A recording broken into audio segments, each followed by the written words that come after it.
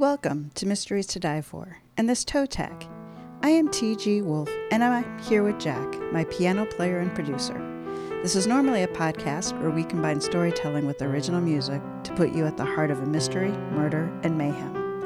Today is a bonus episode that we call a Toe Tag. It's the first chapter from a fresh release in the mystery, crime, and thriller genre. Today's featured release is Girl on Trial by Kathleen Fine. All right, we are going to jump right into Chapter 1 here. Chapter 1, Trial Day, January 7th, 2019. The alarm on Emily's phone chimed just as Sophie whispered in her ear, "Wake up, Emily, wake up." She opened her eyes widely, her body covered in sweat, her sheets soaked yet again. "Time to wake up." She heard Sophie's whisper get farther away, humming distantly from somewhere in her dreams, from somewhere in her nightmares. As she turned off the alarm, she tried to overlook the numerous text messages that surfaced from numbers she didn't recognize. "Die, killer. You'll pay in hell for what you did. Murderer. How can people I don't even know want me dead?" With shaky hands, she deleted the texts as a CNN report popped up on her screen, updating her on the trial of the year that was beginning that day. CNN breaking news. The biggest trial of the year begins today, January 7th, 2019. Emily Keller, also known by the media as Keller the Killer, is accused of causing the deaths of a family of 4, 2 of them small children. Only 16 years old, Emily is one of the youngest females to be accused of a crime so heinous. Emily buried her face in her pillow, taking a deep breath. She tried to hold back the habitual tears that were creeping out of the corner of her eyes. "I have to be strong today. No crying," she told herself as she rubbed her temples slowly. "I need to put on my protective armor or I'll never make it through today alive." She reached under her mattress, grabbed an orange pill bottle, and gave it a shake. The rattling sound of tablets comforted her. She poured 2 pills into her clammy palm and placed them gently on her tongue. Protective armor. "Emily?" Her brother Nate quietly inched open the bedroom door. "You awake? It's time to get ready for court." Without looking up at him, she nodded as she rolled out of the bed, trying not to think about how wrong the prosecution had the facts and how she could be sent to prison because of it. As she attempted to walk toward the door, her ankle monitor snagged on her lavender bedsheet. She yanked off the sheet in frustration and dragged her feet to the bathroom to prepare for her first day of her new life. Debbie and Nate were already waiting for her in Debbie's rumbling Toyota Camry. When she stepped out of the trailer, "It's your turn for shotgun." Emily opened the door to the back seat where Nate had already buckled in. "You can take it today," he muttered, avoiding eye contact. "I don't need Pity's shotgun just because I'm on trial for murder, Nate," Emily replied curtly as she reluctantly sat down in the front seat. As she buckled her seatbelt, she already regretted scolding Nate for doing something kind. "I'll apologize to him later," she told herself. Nate had been up with her till 3 o'clock that morning, listening to her cry and consoling her. "I don't deserve him," she thought, squeezing her eyes shut. She rolled down her window and took a deep breath of fresh morning air as her mom lit a Virginia Slim, her hands trembling.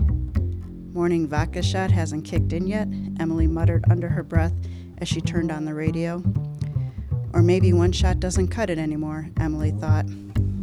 "What hasn't kicked in?" Debbie asked as she ashed her cigarette into the empty Coke can, oblivious to Emily's disrespectful comment. "Coffee hasn't kicked in yet," Emily corrected herself as she investigated her face in the cracked side mirror of the car. The face staring back at Emily was swollen from weeks of nonstop crying.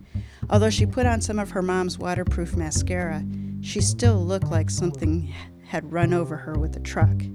"You're so repulsive," she thought, as she tried to comb her drab chestnut hair with her fingers, squinting at her image through the cracked glass.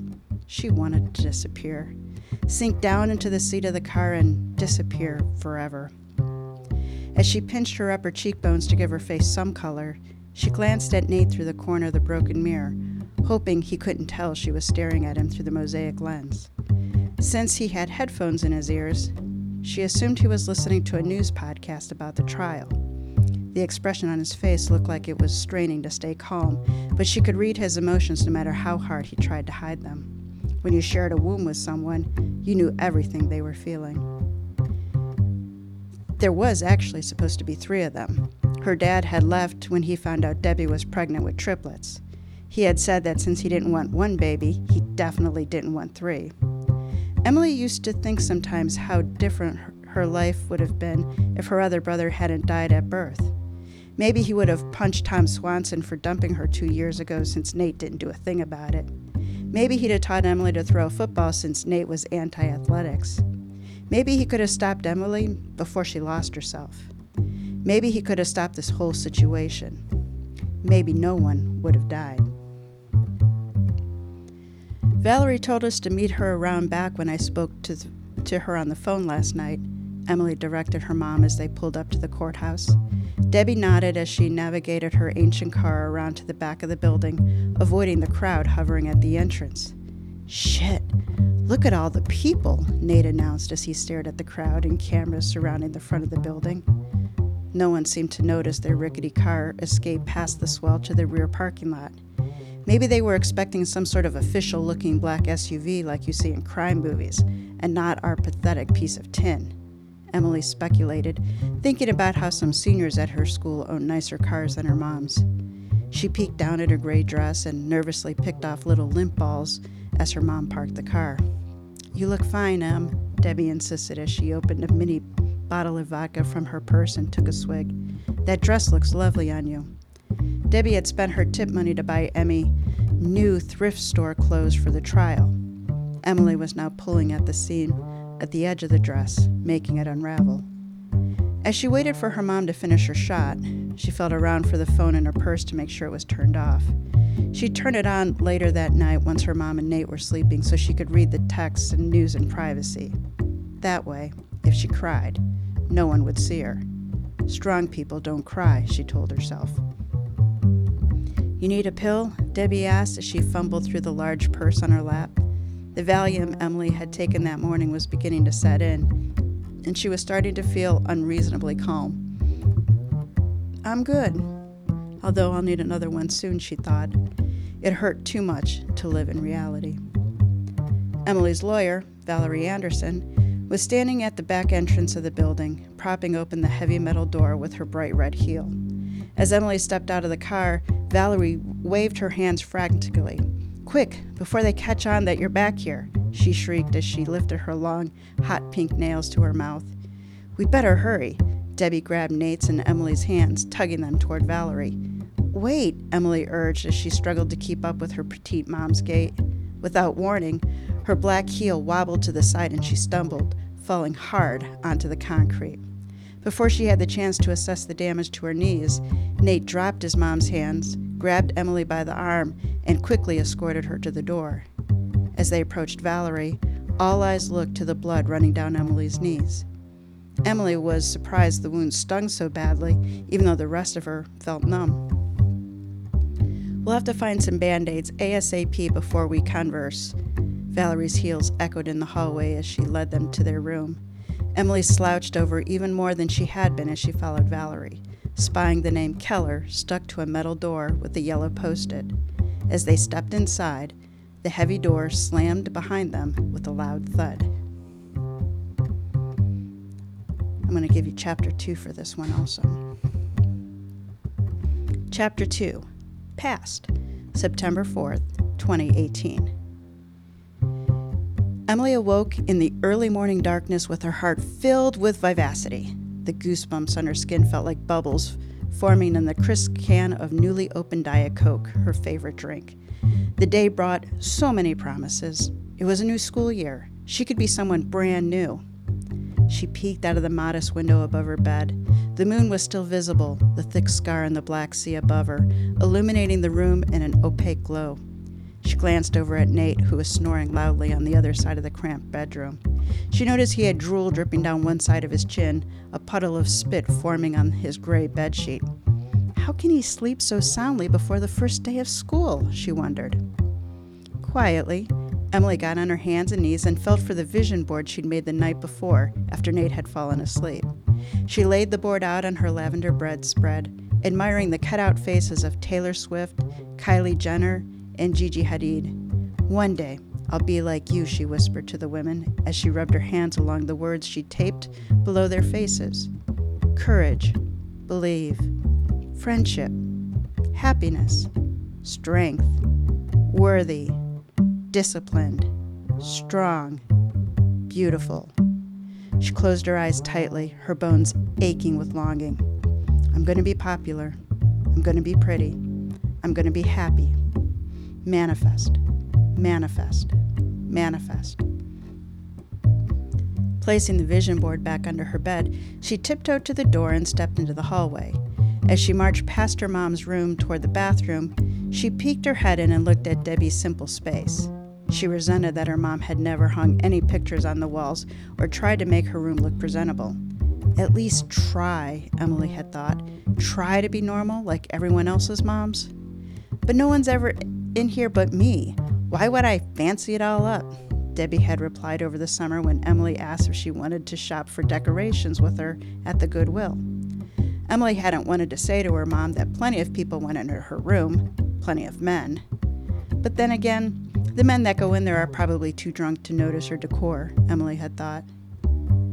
Emily surveyed her mom sleeping soundly, her leg kicked out from under the blanket, dangling half off the bed. Usually, by peeking in like this, Emily could tell how intoxicated her mom had gotten the night before.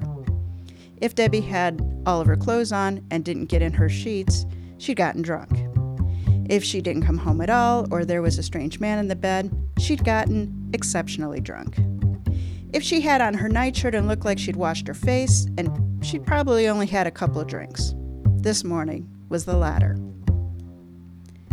Locking herself in the bathroom, Emily showered, then followed a YouTube tutorial on how to perfectly contour bronzer onto her cheekbones. She carefully put on the outfit she picked out weeks before: faded jeans, a tight white t-shirt, and Vans. Cool in a I didn't try too hard sort of way. Appraising her reflection in the mirror, her big muddy eyes smudged with makeup, she decided that she'd done the best she could with what God had given her. She wasn't pretty, but she wasn't ugly. And didn't that count for something? She read a meme once that said if you smiled at yourself every time you looked in the mirror, you instinctively gave yourself more confidence. She couldn't quite remember when she lost her confidence, but she seemed to have woken up one day and it was gone. It was replaced with pimples, drab hair, insecurity, and lanky limbs. She stared at the gloomy reflection and forced a smile back so hard that her cheeks hurt. I need all the confidence I can get, she thought to herself. As she stepped into the kitchen, she opened the bare fridge, scanning its scarce contents: expired milk, mustard, baking soda, and a takeaway container. She grabbed the styrofoam container and peeked inside to see what leftovers her mom had brought home: a cheesesteak sub and fries. After every night shift, Debbie brought home whatever leftovers the cook had given her from dinner service, no doubt because she slept with him a few times, so Emily always had breakfast, even if it was greasy fried leftovers. Grabbing a frying pan, she added some oil and a handful of French fries from the container, tossing them into the steaming pan. When they started sizzling, she threw in some cheesesteak bits, breaking up the meat with the spatula. Once it all cooked, she scooped the concoction onto a paper plate and devoured the breakfast in less than a minute. Satisfied, she tossed her plate in the trash can and placed the pan in the sink to be washed after school. Sometimes she daydreamed of loading an enormous stainless steel dishwasher, pressing the start button with no worries in the world, relaxing as her dishes were cleaned without her. One day, she thought. She stuck a mug of water into the microwave for 2 minutes and then poured it into her handy, reusable Starbucks coffee cup that she'd gotten for Christmas from the next-door neighbor, Miss Jelly. Scooping some instant coffee into the cup, she stirred it quickly before snapping on the lid. Checking the time, she grabbed her backpack, already pre-packed for the day, and peeked into the mirror one last time, forcing a smile. Confidence, she thought to herself as she headed out to the pit. The pit was a central meeting area in the middle of the trailer park, consisting of some benches, a swing set, and a grill. Nate and Emily, along with most of the teenagers in the neighborhood, hung out there after school and on weekends. As Emily strolled past their community sign that read Blue Crab Cottages, she thought about how the name made the place sound charming. In reality, the only crabs she'd heard about in the neighborhood were rumors of who gave who STDs. As she approached the pit, the sun began to creep up, making for the perfect photo op. She set her steaming hot coffee cup on the bench facing the sun and placed her backpack next to it before snapping a photo. Using her editing skills, she blurred three trailers out so just the sun, her backpack, and her Starbucks cup were in view, adding the rise filter to the photo. She added the caption, "Morning latte and sunrise, soaking up the last morning of summer," and posted it on her page. It was amazing what some filters and camera angles could do to make her life look more glamorous. Checking the time again, she hurriedly grabbed her bag and coffee cup and headed back to make sure that Nate was up on time. She didn't want to miss the bus on the first day of junior year. As Emily neared her trailer, she noticed Miss Jelly sitting on her front porch rocking chair, wearing a fluffy purple raven's robe and pink slippers. She was adjusting a long silver clip that tightly held up her curlers against her stark white hair. Emily smiled, impressed how Miss Jelly had no shame in letting whoever walked by see her dressed in her nightclothes. "Takes your breath away, doesn't it?" Miss Jelly motioned, staring over Emily's shoulder. "What does?" Emily turned around to see what Miss Jelly was pointing at. "Why, the sunrise, hun. Weren't you over there looking at the sunrise?" She gestured back toward the pit. "Oh," Emily faltered, realizing she hadn't had the chance to actually get a good look at the sun. She turned around and peered at the yellow yolk flirting its way up the horizon. "It's beautiful," she agreed, looking back toward her neighbor. "It's your first day of school this morning, right, hun?" Miss Jelly took a sip of coffee from an oversized mug with the word Mom printed across it. Why does Miss Jelly have a mug that says Mom when she's never had any kids? Emily wondered. Yep, first day. Thinking about the possibilities of the day made her heart warm up like Miss Jelly's hot coffee. She was going to make a new friend if it killed her. "Well, good luck, sweetheart. Why don't you stop by after school and have some carrot cake that I baked last night? I used purple carrots from my garden this time, so it has a lavender hue to it. You wouldn't believe it." Emily smiled at Miss Jelly's enthusiasm for trivial things in life like purple carrots. "Sure, I love to," she said, happy to appease her. Miss Jelly was the grandmother she never had. Growing up, Miss Jelly babysat for Nate and her whenever their mom worked, and sometimes when their mom didn't come home at night, they'd creep over to Miss Jelly's house and sleep on her couch. She always left blankets and pillows out in case they ended up coming over. Her trailer was their sanctuary. As Emily opened the door to her own trailer and stepped inside, she heard the shower running and then turn off. Nate stepped out of the bathroom a minute later, wearing a towel and a gold face mask. "Thanks for using all the hot water," he teased as he passed her. Emily handed him the Starbucks coffee cup and he took a sip.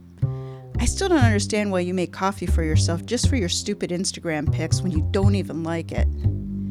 "You should be grateful. You get coffee made for you every day," she teased back. "I got 20 new friend requests last week from last week's post where I was posing in my workout clothes and holding that coffee." "The one where you captioned it saying you'd gone out for a hike and blurred out the trailers?" "Yeah," she boasted. She'd done some research over the summer on editing photos and had perfected her skills. "Guess your followers don't need to know you've never worked out a day in your life then, huh?" he said. "But wouldn't you rather make real friends than fake Insta friends?" "That's the goal," she mumbled under her breath. "What?" he asked. "Where did you get the money to buy that face mask?" She changed the subject, wishing she'd thought of doing one herself. He smirked at her before scurrying toward their bedroom. He walked past their mom's room, then hurried back to Emily. "What's her status this morning?" he whispered, then pressed his lips together firmly. Emily's face grew serious. "Seems okay. Looks like she washed her face." Nate nodded, running his hand through his wet hair, and then headed back to their room. "We have to leave here in 10 minutes, so you better hurry up," she shouted, hoping she was loud enough so that he would hear her. She sat down on their pilled tan couch that they bought off of Craigslist and scrolled through her Instagram feed. She noticed a couple hearts popping up on her post that morning. 5 likes so far. Manifest, manifest, manifest.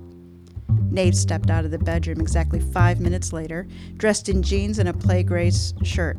How can he look so good in 5 minutes? Emily marveled at his remarkable handsome face, tan skin, hazel eyes, and messy, tawny hair.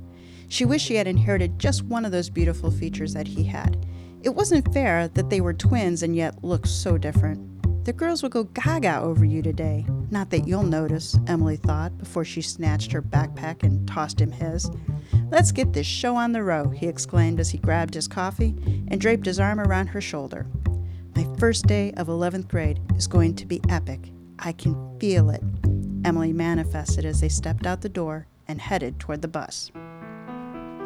All right, so there you have the first 2 chapters of Girl on Trial by Kathleen Fine. The Girl on Trial was released from Can Cat Books and is promoted by Partners in Crime Tours and is available from Amazon and other book retailers. Links are in the show notes. So let's find out a little bit about our author. Kathleen Fine received her master's in reading education from Towson University and bachelor's in elementary education from the University of Maryland, College Park. She is a member of the Maryland Writers Association, International Thriller Writers, and Authors Guild. When she's not writing and selling real estate, she enjoys spending time with her family, traveling to the Outer Banks, and of course, reading anything she can get her hands on. She currently lives in Baltimore, Maryland with her husband, 3 children, and Sussex Spaniel. Her short stories have been published in Litro Magazine, Pen in Hand, the Maryland Writers Association Anthology, and the Indignor Playhouse Anthology. Girl on Trial is her debut novel. All right, so here is my review. So Girl on Trial, depending where you're looking, it's actually listed in a couple different genres. The way I received it was as a YA contemporary mystery thriller. 16-year-old Emily Keller, who you just met, has one goal her junior year of high school, to fit in. But making friends and being popular takes Emily down a dangerous path of drinking, pills, and sex. Now the family she babysat for is dead, and Emily is accused of leaving the stove on, causing carbon monoxide poisoning. Bottom line, Girl on Trial is for you if you like legal suspense coupled with interpersonal drama. Okay, so let's talk about the strengths of the story. So author Kathleen Fine took a rare approach to the storytelling, alternating between the jury trial and the events of the prior year. So you just heard the very start of the jury trial, and you also heard the very start of Emily's first day of her junior year. While other stories may alternate between past and future, the Girl on Trial really does a nice job of meticulously walking through the trial back and forth and making you feel that fear and anxiety along with Emily. So with this approach, we have 2 storylines running simultaneously, and they have 2 very different feels. In the past story, we get to know Emily as a person and see the influence of those closest to her, her twin brother, her friends, her mother, the influence that they have on her. This isn't a story of privilege, but of a smart, determined daughter of a single mom who is an alcoholic. Reading with an adult's eye, we see the precipice that Emily is walking along long before she does.